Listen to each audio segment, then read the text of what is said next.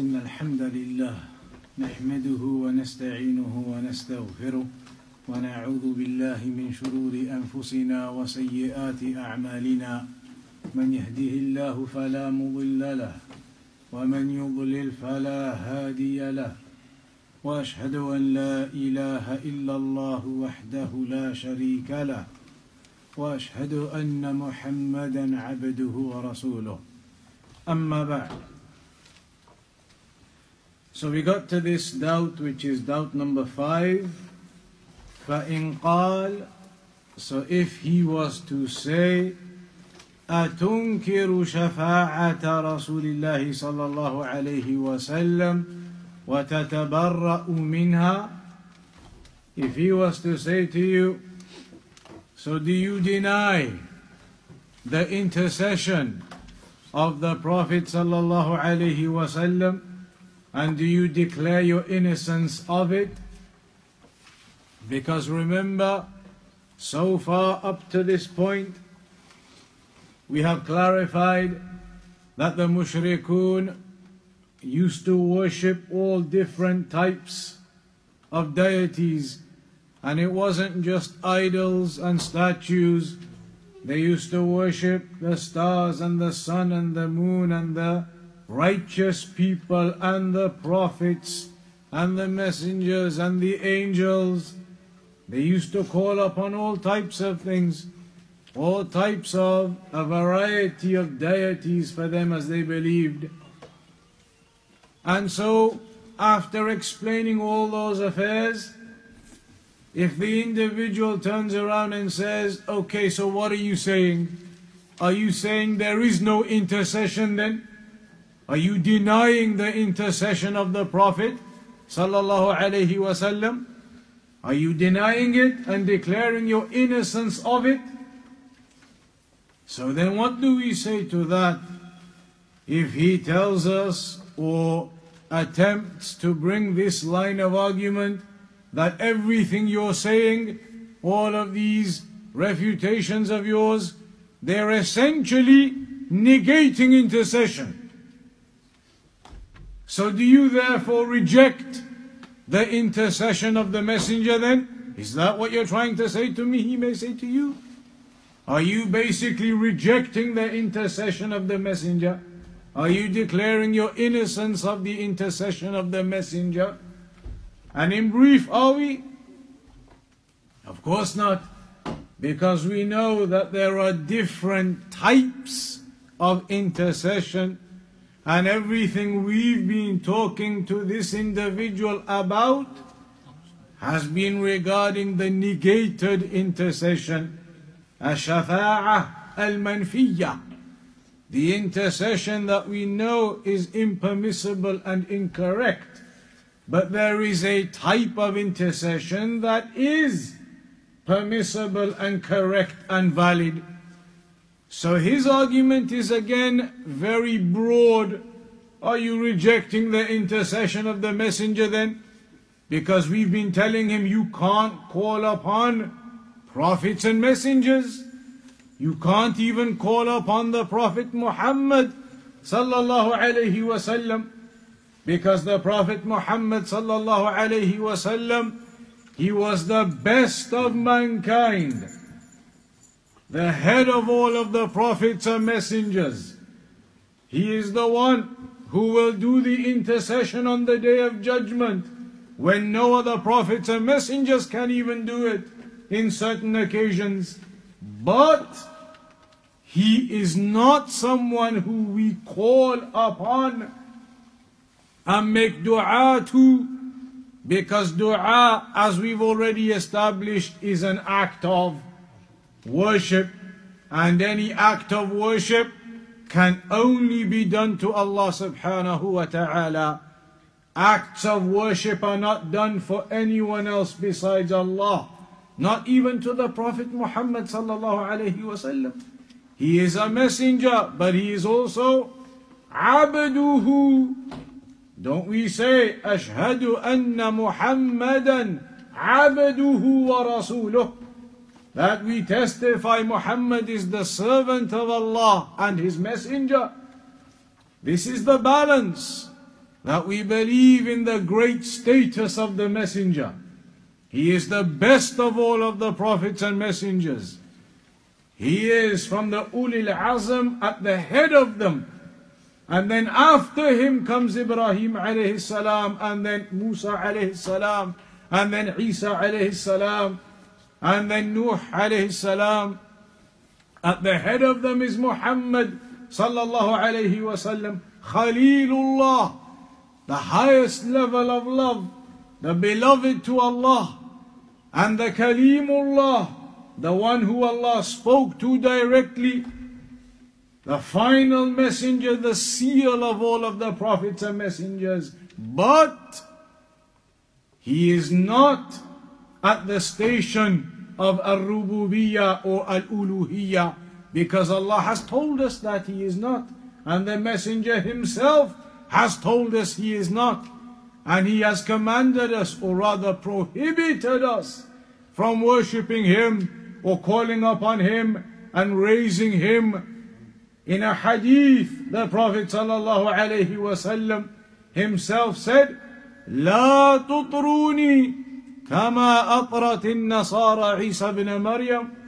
Do not raise me up as the Christians they did with Isa alayhi salam. The Christians, they raised Isa alayhi salam to such a level that they began to say, he is God. He is one of the Trinity. He is God. The Prophet ﷺ said, لا تطروني كما أطرت النصارى عيسى بن مريم. Don't raise me up like the Christians did with Isa alayhi salam. In another hadith, the Prophet ﷺ said, لا تتخذوا قبري عيدا. Do not take my grave as a place of repetitive and regulated and consistent visitation. The Salaf, they never used to visit the grave of the messenger on a regular fixed schedule as the people do these days. The Prophet ﷺ said, do not take my grave as a place of regular visitation, because the graves are not places of worship.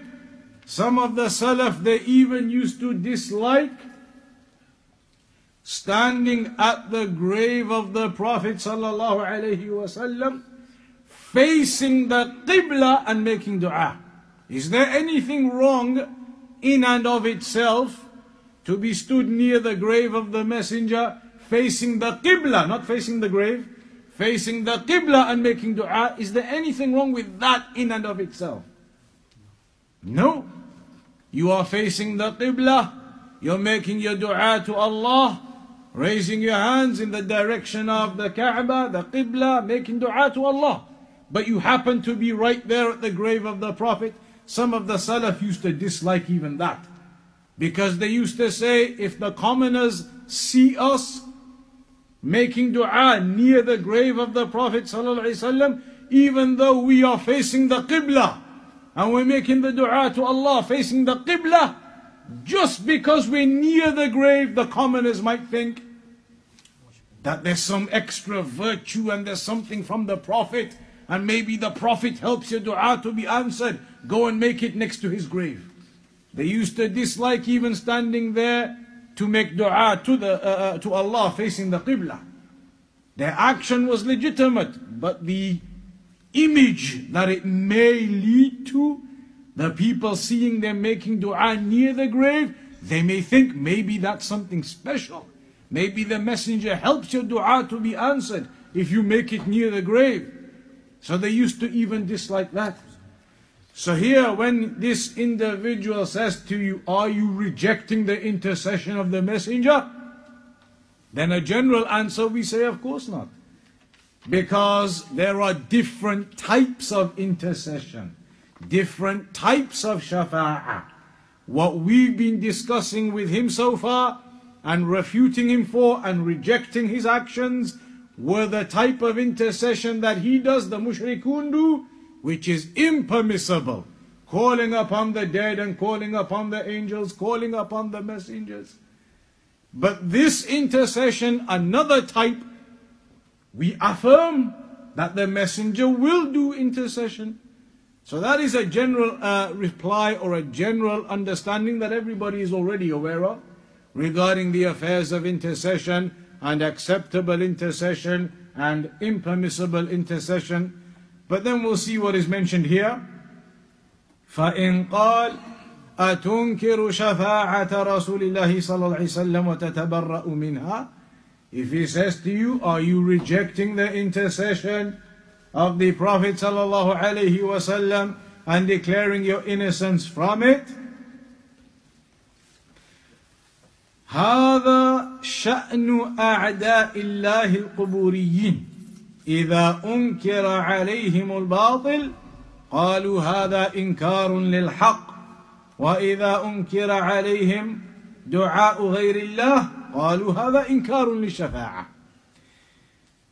Shaykh Ibrahim al-Shaykh mentions that this is the way of the people who worship graves, the grave worshippers.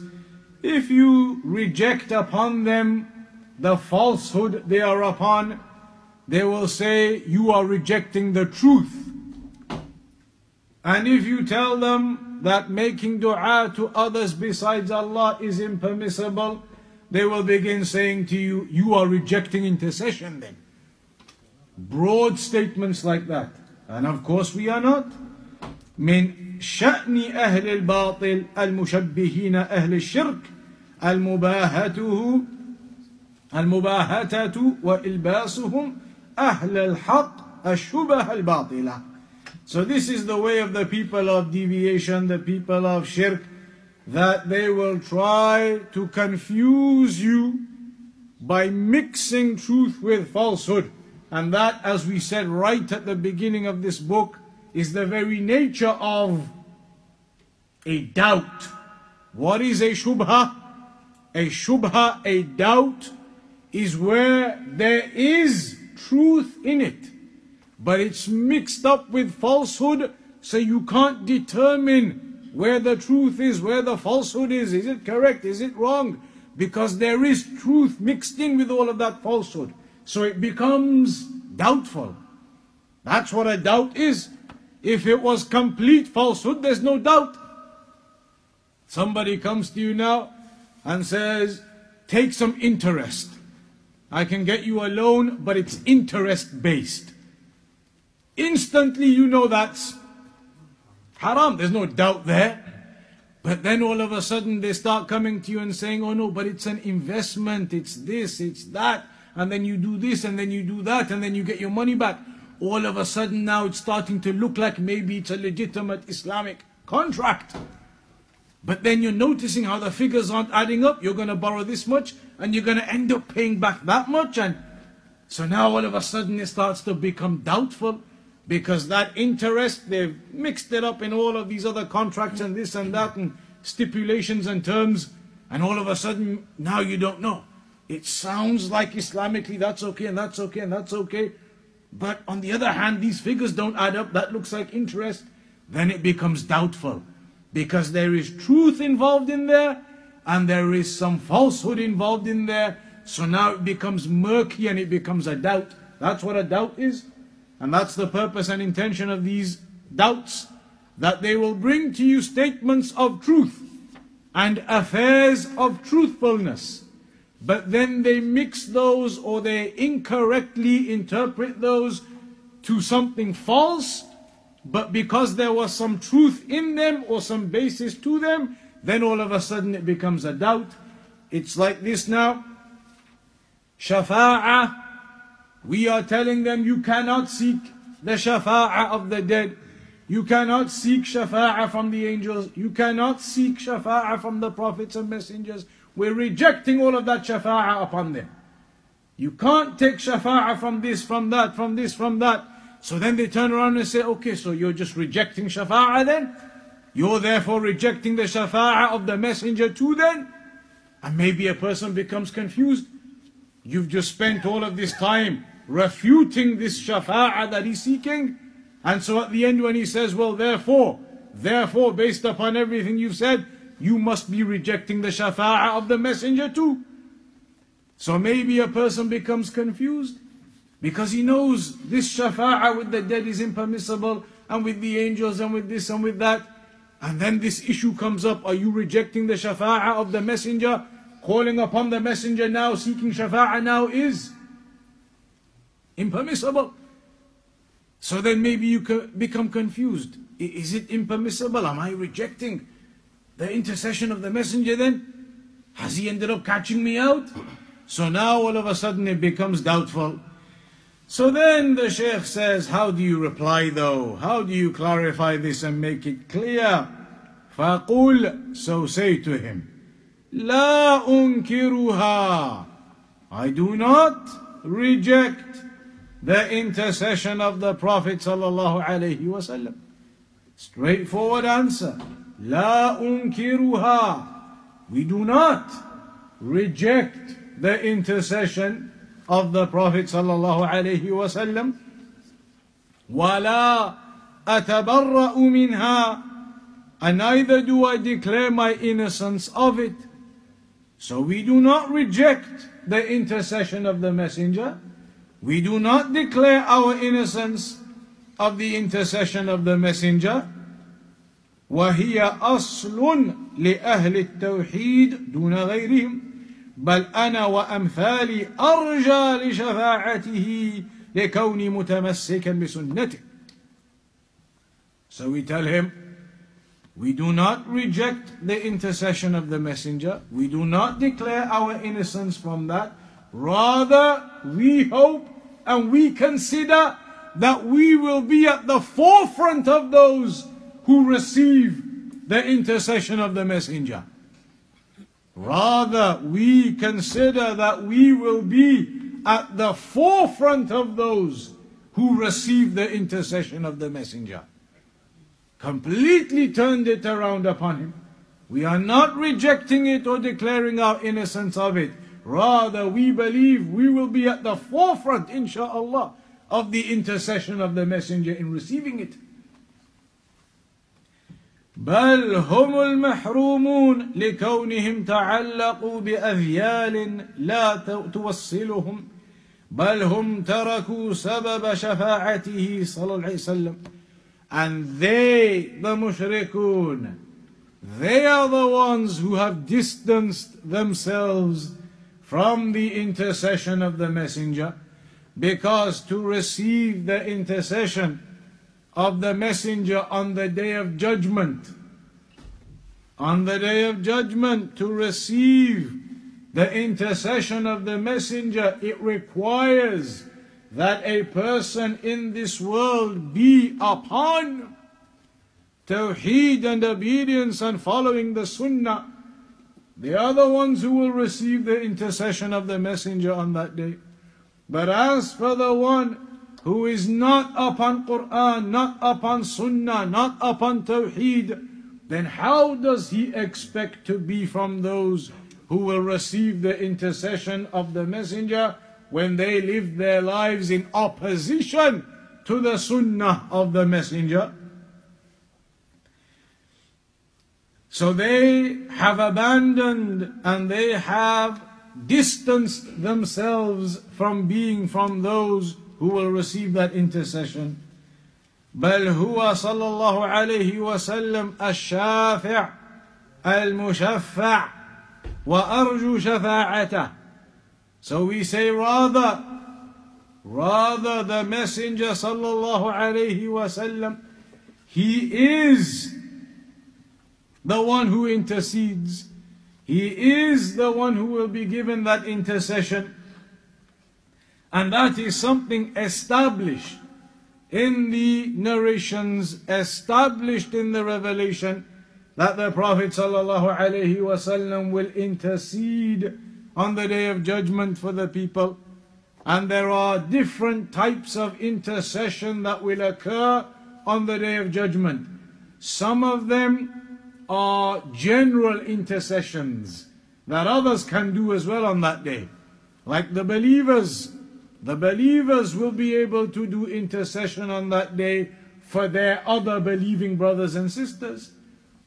Like in the narrations where the believers will say, such and such used to pray with us and do hajj with us and fast with us, etc.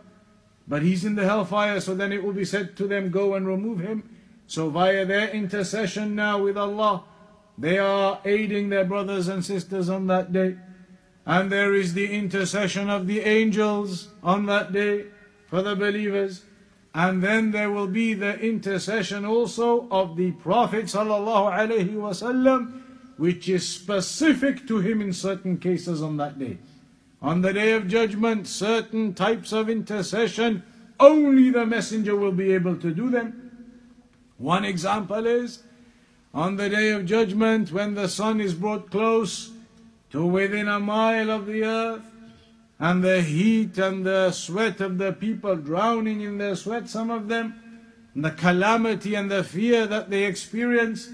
So then it's mentioned how they say, when they look at each other, and they see this calamity they're in, and then they say, أَمَا تَرَوْنَ مَا نَحْنُ فِيهِ. They say to each other, can you not see what calamity we're in? Find someone who can do intercession for us. Meaning somebody who can speak on our behalves with Allah to remove us from this difficulty. So they go to the prophets and messengers. They go to Adam alayhi salam, Ibrahim alayhi salam, Isa alayhi salam, Musa alayhi salam. They go to the prophets and messengers. And none of them are able to do that intercession until they come to the Prophet Muhammad sallallahu alayhi wasallam, and he is the one then who is able to make that intercession. In another example, when everything is finished on the day of judgment, and the people who are going to go to paradise, after all the judgment is done, and they are now at the gates of paradise ready to go in, when they get to the gates of paradise, they see that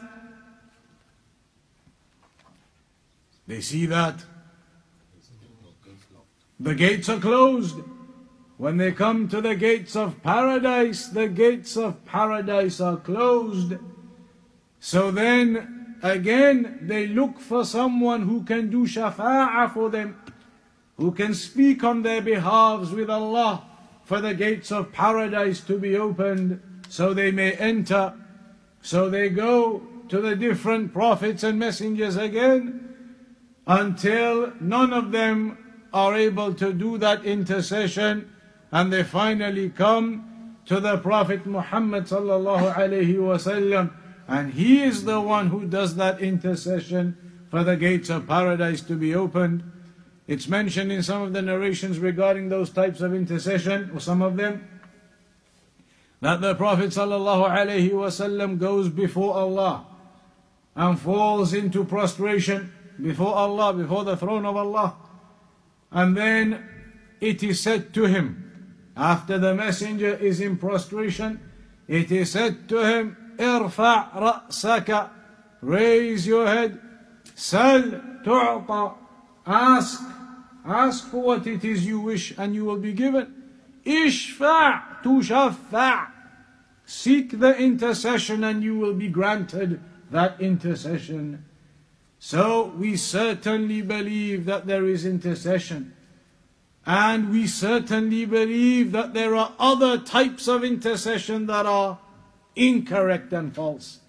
We believe in these examples as some of the examples that we've mentioned there. They will occur, and that is real, the intercession that will occur on the Day of Judgment. But what the mushrikun are upon is something completely different. Calling upon the dead now, that is not an intercession that is permissible. Calling upon the angels now with the dua, the salihun, the righteous, the pious, the messengers, calling upon them, that is not intercession that is permissible. And I've mentioned many a time before that story, which is always relevant to this chapter. One of our teachers in Medina once mentioned, he used to be a security guard at the grave of the Prophet sallallahu alaihi wasallam. One of our teachers who told us this story himself. He himself used to be a security guard at the grave of the Prophet sallallahu alaihi wasallam. They have security there to make sure nobody's coming and prostrating to the messenger or doing anything like that. They stop the people doing those things and move them along. So he was one of those guards once. And he said one day, somebody came. Well, there are two separate stories with this. One day somebody came, the misk, the itar, the fragrance that you buy in the small tubes, the glass tubes, the misk, the itar, the perfume. He said somebody came not with the small tube. If you've been to Umrah, you've been to Saudi, when you buy that from the shop, they fill it up from what? Big one. A big metal container, like 1 liter big or 2 liters big. They pour it out into the small glass bottles that you buy. They pour it out to that. Somebody came with the big liter, or 2 liters, whatever it is. Came with the big jar one day, and came with it to the grave of the Prophet ﷺ. Ya Rasulullah. Whoosh. Through all of that fragrance, like my love for the Messenger, fragrance. Came and threw all of that fragrance, poured it in, threw it in like that. My love for the Messenger of Allah. And the teacher who was telling us this story, himself, he was the guard. He said half of it fell onto my thobe when he was pouring this. Imagine like a juice now, 1 liter juice, pouring it, 2 liter juice, pouring it, liquid going everywhere, the fragrance. He said half of it came onto my thobe, and I don't know how long, he said months afterwards it stayed on there. Pouring that much onto your thobe, wash it, it's not coming out. And somebody saying, my love for the Messenger, pouring it in. In another occasion, the same teacher, he mentions another story when he was the guard there, that on one occasion somebody came, this is the one I've mentioned many a time before. Somebody came with a piece of paper. On that piece, he had folded up the piece of paper and he came and posted it. MashaAllah. Because the grave of the Messenger where it is sectioned off, but the front section is like a cage type of thing. You can put your hands and fingers through it. So somebody came and posted a letter through it. So our teacher, he said, he picked it up at the end. He was the security there. Picked it up at the end, opened it up. It was like an A4 piece of paper. At the top was a passport-size photograph of the man himself who had thrown it in. Passport-size photograph of himself stuck down with his name. My name is such and such and such and such, and I am this many years old, and I live here, I live there. A small 2 or 3 lines biography. Then below him, below his picture, a picture of his wife. Passport-size photograph of his wife. And then her name, and this is my wife, and X, Y, and Z, and all of the details there, 2 or 3 lines. And below that, 2 or 3 more passport-sized photographs of his children. And then at the bottom of it all of this CV, at the bottom of it, Ya Rasulullah, you can see above my family, this is my family, my wife, my children. We are in need, O Messenger. My family here, you can see them, O Messenger, with the passport-sized photographs there. You can see them, O Messenger. We are in trouble, we are in need, we are in this, we are in that. Madad ya Rasulullah.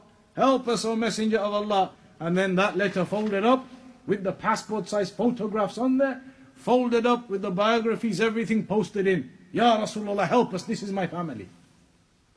This is what is rejected in terms of intercession. That is rejected.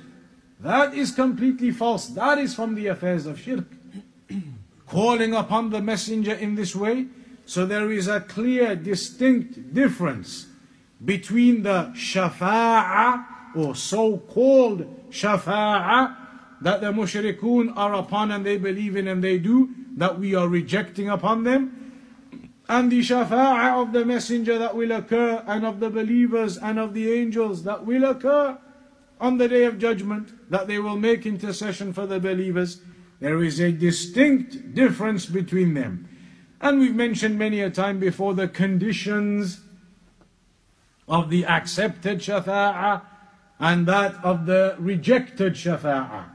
The accepted shafa'ah has how many conditions? How many? 2. What are they? Everybody agree there are 2 for a start? How many first? Does everybody agree there are 2 conditions or more or less for the accepted shafa'ah? 3? So how many? 2 or 3? Or more or less? So what's your two? Who said two? The person who is seeking intercession should be upon Tawheed, and the second one is who is interceding for, that person should be upon Tawheed as well. So the person seeking the intercession has to be upon Tawheed, and the one who he is seeking it on behalf of must also be a person of Tawheed, and that would not be enough for it to be acceptable shafa'ah. Who said three? What would be the third? Allah should be pleased with his actions, speech, That's what he said. Being pleased with the actions and speech of the one doing it and the one who it's being done for, that's the person being upon Tawheed. Because being pleased with the actions of a person, Allah is only pleased with the actions of the people of Tawheed, those who are upon Tawheed, and their actions are upon Tawheed, so that's the same. But the other one is, they were saying it, somebody was saying it, the permission of Allah. It's mentioned, the permission of Allah subhanahu wa ta'ala. So that's why you can summarize the two that you mentioned into one. It can be summarized into one, that Allah is pleased with the one making the intercession and the one whom the intercession is being made for. That could be summarized into one condition, and the other condition being that it must be by the permission of Allah. If you break it up into three conditions, then you can say that Allah is pleased with the one making it, Allah is pleased with the one who it's being made for, and Allah has given His permission upon it, then it becomes three. So those are mentioned. For example, in the Quran, everybody will know, مَنْ ذَا الَّذِي يَشْفَعُ عِنْدَهُ إِلَّا بِإِذْنِهِ. That who is it that can intercede with him except by his permission? Where has Allah given you permission to go and call upon the dead in their graves? Where has Allah given you permission to call upon the angels? Where has Allah even given you permission to call upon the grave of the messenger? One of the best examples and evidences that calling upon the messenger sallallahu alaihi wasallam is impermissible, and making dua at his grave, asking him to take your dua to Allah is impermissible. One of the best examples and evidences they give is during the time when the Prophet sallallahu alaihi wasallam was alive, did the companions used to go to him for intercession? Meaning for him to make dua for them. Did they used to go to him and ask him, make dua for us for this and for that? Did they used to do that? Yes. Absolutely they did. And the famous example of when there was a drought, and a man came to the Prophet ﷺ and asked him to make dua because there was a drought and everything was dying and the animals were dying. And so the Prophet ﷺ made the dua, and it started raining and raining and raining. Until the next time, a few days later, next week, the man came back and he said, now there's so much rain that things are being destroyed by the rain. So then the messenger made dua for the rain to be pushed aside to the other areas, valleys and mountains and here and there, so that the animals and the other crops and things wouldn't die. So the point is, from that narration, they used to go to the messenger and ask him to make dua. But when he died, and that example was an example of when there was drought, so they went to the messenger to ask him to make dua. He made the dua, and before the man even exited the mosque, the clouds were there and it began raining. After the Prophet ﷺ died, there is an example of where another drought occurred. And this time, the companions who loved the messenger more than anyone else, more than anybody else, they loved the messenger. They fought with the messenger. They made hijrah with the messenger. They loved him and they recognized his status and the final messenger, and they were with him and the revelation coming upon him. Yet when he died and they needed to make dua, to do the prayer, to do the dua for the rain on an occasion, did they go to his grave and say, Ya Messenger, Ya Rasulullah, make the dua again, or bring the rain for us, or take our dua to Allah about the rain for us? They did not. Instead, in the narration it says they went to Abbas, the uncle of the Prophet ﷺ. The point in that is, who is superior? Abbas, the uncle of the Prophet ﷺ, or the Messenger ﷺ? The Messenger, of course. So now if you've got an option between asking the Messenger or asking Abbas, then obviously you ask Messenger. Would the companions have ever decided, we have an option between the Messenger and Abbas, let's go to Abbas? Is that even something you can consider in your mind? Impossible. So why did they go to Abbas then? The only explanation is because they didn't have an option. They didn't have an option. Going to the Messenger wasn't an option. It wasn't an option. If it was an option, then there's no other options to consider. The Messenger is superior to everyone. If that was an option, they wouldn't have even considered anybody else. Go to the grave and ask the Messenger straight away. But that wasn't an option. So then they started looking, okay, who? Abbas, the relative of the Messenger, ask him. Because the Messenger and going to his grave and asking him wasn't an option. If that was an option, then you are basically saying the companions decided, forget that option, let's go to one of the companions instead. Would they have ever done that? Impossible. This proves that they knew that they could not go and ask the Messenger after he had died. Proves that they knew they could not go to the grave of the Messenger ﷺ and ask him about the rain and to take their dua to Allah. They knew they couldn't do that. They knew that was not permissible. That's why they went to Abbas. That is clear. Because if anybody tries to say, no, it was allowed and they just decided to go to Abbas, that's impossible. Why would the companions decide between the Messenger and Abbas? Let's go to Abbas. Impossible. So the only reason they went to Abbas was because it wasn't an option to go to the grave of the Messenger after he had died and ask him to make your dua to Allah and take your dua to Allah and ask for the rain. They knew that's not allowed. And so they went elsewhere. So this is the difference that we are highlighting to this individual. And so he mentions here now, وَلَكِنِ الشَّفَاعَةُ كُلُّهَا لِلَّهِ كَمَا قَالَ تَعَالَى. So all of the intercession, it is for Allah.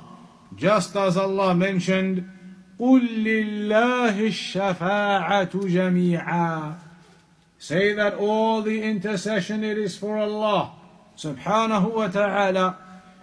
وَلَا تَكُونُ إِلَّا مِنْ بَعْدِ إِذْنِ اللَّهِ كما قال تعالى من ذا الذي يشفع عنده إلا بإذنه. And the shafa'ah cannot occur except after the permission of Allah subhanahu wa ta'ala. Just as Allah said, and who is there that can seek the intercession with him except with his permission? وَلَا يَشْفَعُ في أحد إلا بعد أن يأذن الله فيه. And so Allah subhanahu wa ta'ala must give that permission. No intercession can be done for anyone except after the permission of Allah subhanahu wa ta'ala. And that is mentioned in the ayah, وَلَا يَشْفَعُونَ إِلَّا لِمَنِ ارْتَضَى. That they cannot seek the intercession except with the one whom Allah is pleased. وَهُوَ سُبْحَانَهُ لَا يَرْضَى إِلَّا التَّوْحِيدِ. And Allah subhanahu wa ta'ala is not pleased with other than Tawheed. That is what is pleasing to Allah subhanahu wa ta'ala. Just like it mentions in another hadith that Allah subhanahu wa ta'ala loves 3 affairs for you and hates 3 affairs. From the 3 affairs that Allah loves for you, the first of them, أَن تَعْبُدُوهُ وَلَا تُشْرِكُوا بِهِ شَيْئًا. that you worship Him alone and do not associate partners with Him. That is at the head of them. And similarly, Allah said, وَمَنْ يَبْتَغِي غَيْرَ الْإِسْلَامِ دِينًا فَلَنْ يُقْبَلَ مِنْهُ. Whomsoever seeks a religion other than Islam, then it will not be accepted from him. Whomsoever seeks a religion other than Islam, then it will not be accepted from him. فَإِذَا كَانَتِ الشَّفَاعَةُ كُلُّهَا لِلَّهِ. And so if this intercession, all of it is for Allah, وَلَا تَكُونُ إِلَّا مِنْ بَعْدِ إِذْنِهِ. Allahu Akbar, Allahu Akbar. Allahu Akbar, Allahu Akbar. Ashhadu an la ilaha illallah. Ashhadu an la ilaha illallah. Ashhadu anna Muhammadan Rasulullah. Ashhadu anna Muhammadan Rasulullah. Hayya ala salah. Hayya ala salah. Hayya ala al-falah. Hayya ala al-falah. Allahu Akbar, Allahu Akbar. La ilaha illallah.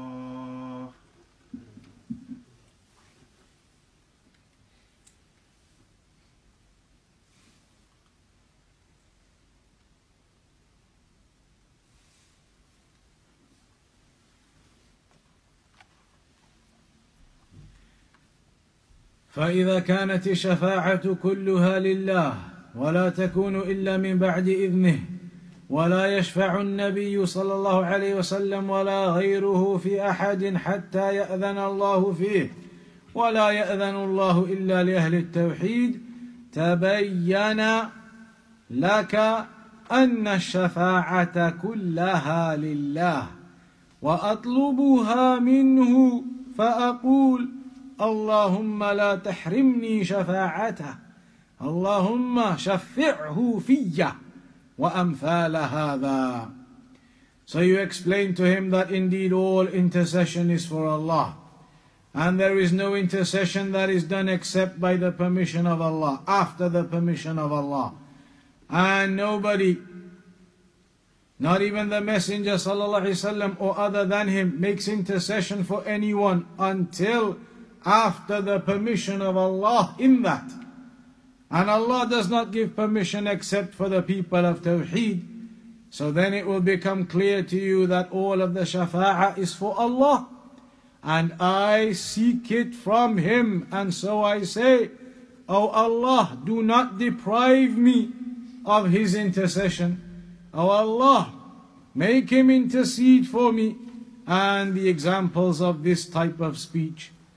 So you are clarifying to him that there are different types of intercession, and these are the conditions for the acceptable type of intercession, and that is what we accept and we believe in and we seek.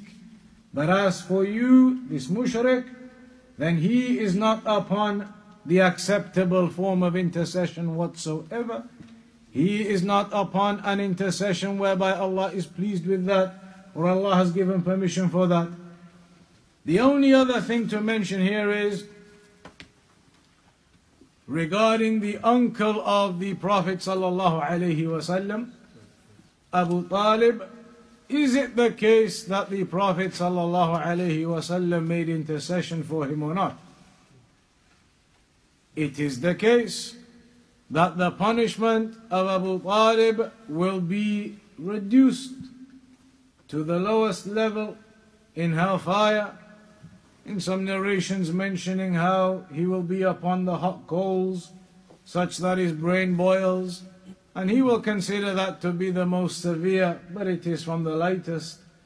So that was upon an intercession of the Prophet ﷺ for his uncle Abu Talib. However, we know that Abu Talib died as a disbeliever.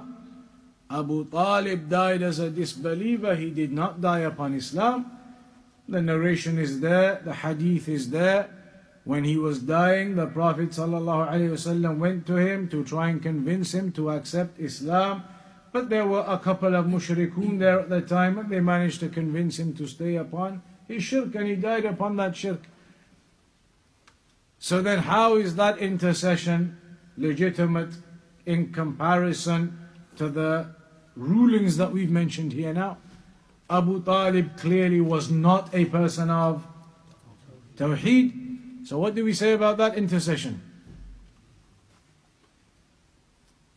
Specific to the Prophet. So that intercession is something specific to the Prophet ﷺ, just like on the Day of Judgment, when the people see the calamity and none of the messengers can do it, only the Messenger ﷺ does it. That is specific to him. When the gates of paradise intercession occurs, that is specific to him. There are certain types of intercession that occur which are recognized as specific to the Prophet ﷺ. So this one regarding the event of Abu Talib, that is something specific. Otherwise we know it is not permissible to make dua for the mushrikun, those who have passed away from the mushrikun, to make dua for them. As for the mushrikun who are alive now, is it permissible to make dua for them? Permissible that you ask Allah to guide them, you ask Allah to bring them to the guidance and the truth and Islam. That type of dua is permissible. So then he says, فَإِنْ قَالَ, if the person then says, النبي صلى الله عليه وسلم أعطي الشفاعة وأنا أطلبه مما أعطاه الله.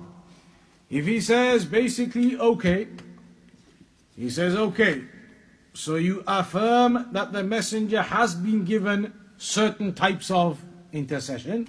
We've affirmed that now. He says, okay, so you affirm the messenger has been given intercession and he is going to do intercession. So he has been given intercession. We have to say to that, yes. He says, okay, the messenger has been given intercession. You've said yes to that.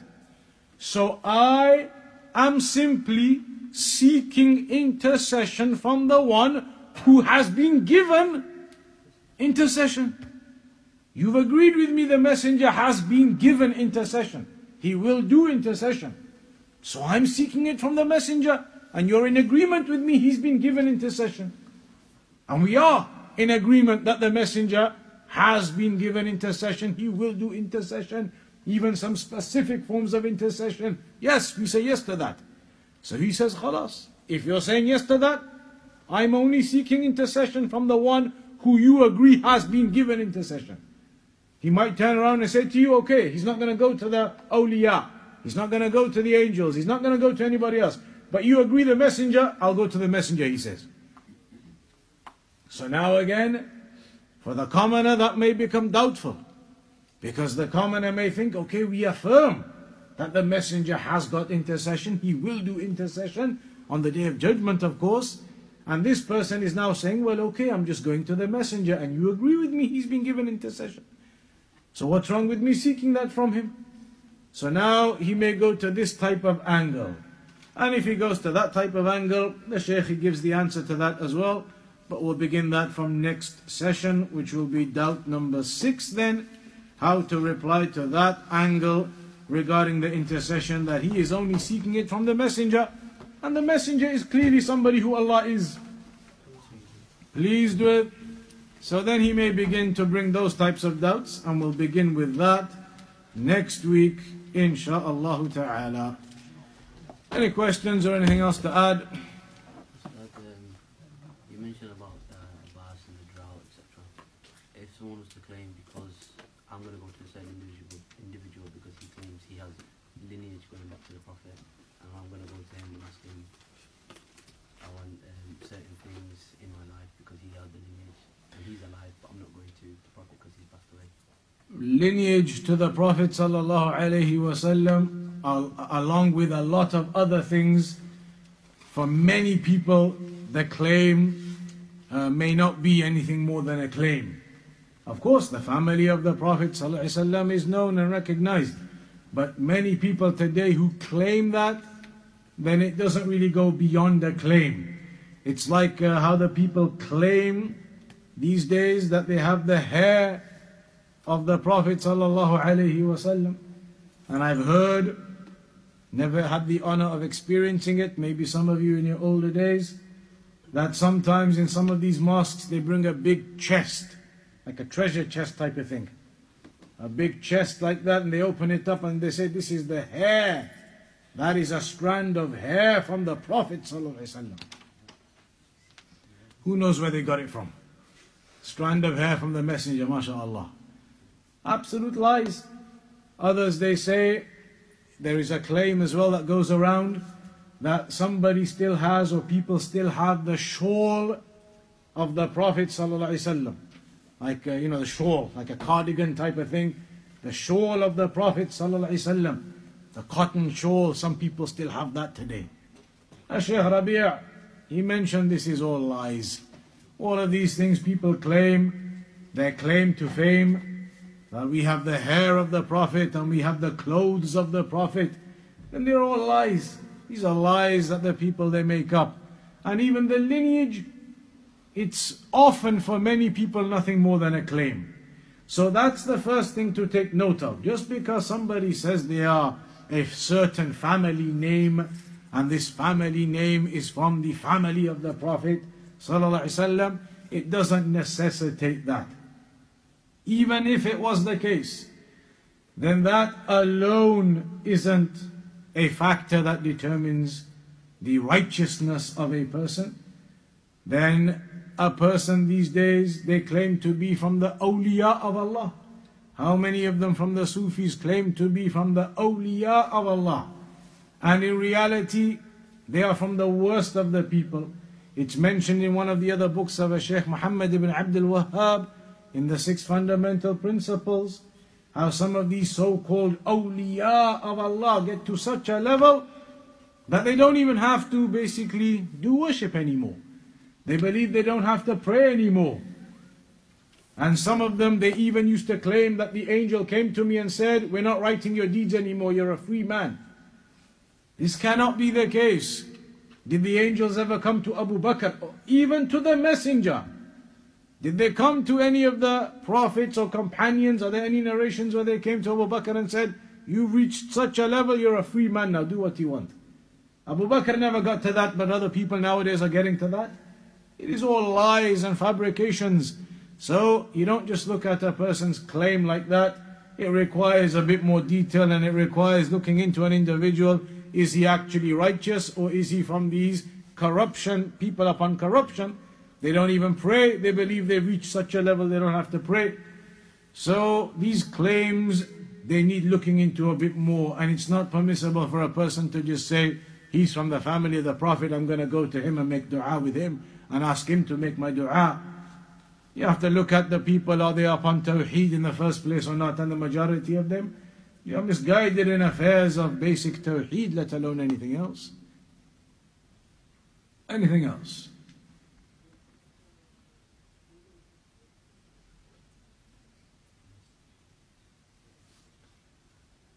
Any other question or anything to add? Will the same argument be used for those who say that Prophet is still alive in his grave, like that they didn't go to him after he passed away to make dua? As an evidence that he's not alive? Yeah, that they went to the uncle instead of... No, I mean with the Prophet ﷺ not being alive now, we have even stronger evidences than that. We have the evidence of the Quran, because Allah said in the Quran, إِنَّكَ مَيِّتٌ. It's mentioned in the Quran, let alone anything else. So the evidences for that are clear. And yes, this is another evidence to add on to that. If he was alive, then they would have gone to him. But he clearly was not alive.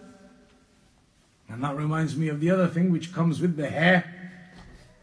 In some of the mosques, apparently, again narrations that I've heard, which I cannot independently verify, but I'm sure certain people probably can, that they bring chairs or a chair in Ramadan and they put it into the corner of the mosque and they say the messenger comes and sits on the chair and watches us pray Taraweeh. This is again from the complete fabrications. If the messenger is there in the mosque sitting with you, then how dare this imam lead the prayer and the messenger is there? How is this imam daring to lead the prayer and the messenger is there? Let the messenger lead the prayer. All of these fabrications they make up and all of these lies they make up, these misguidances and deviations, who has told them this and where have they got this from? So it is very important to learn Aqeedah, very important to learn Tawheed, to learn the basics of the religion, the evidences and the principles, because the misguidance is widespread. And that's why it's so important to gain this knowledge and the focus to be on this knowledge. Because ultimately on the Day of Judgment, the distinction that is made between the people will be upon this. The muwahhidun on one side, the mushrikun on the other side. The people of Tawheed in paradise and the people of shirk in hellfire. So that is what we'll round off today then.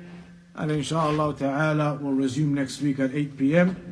وصلى الله على نبينا محمد وعلى آله وصحبه وسلم.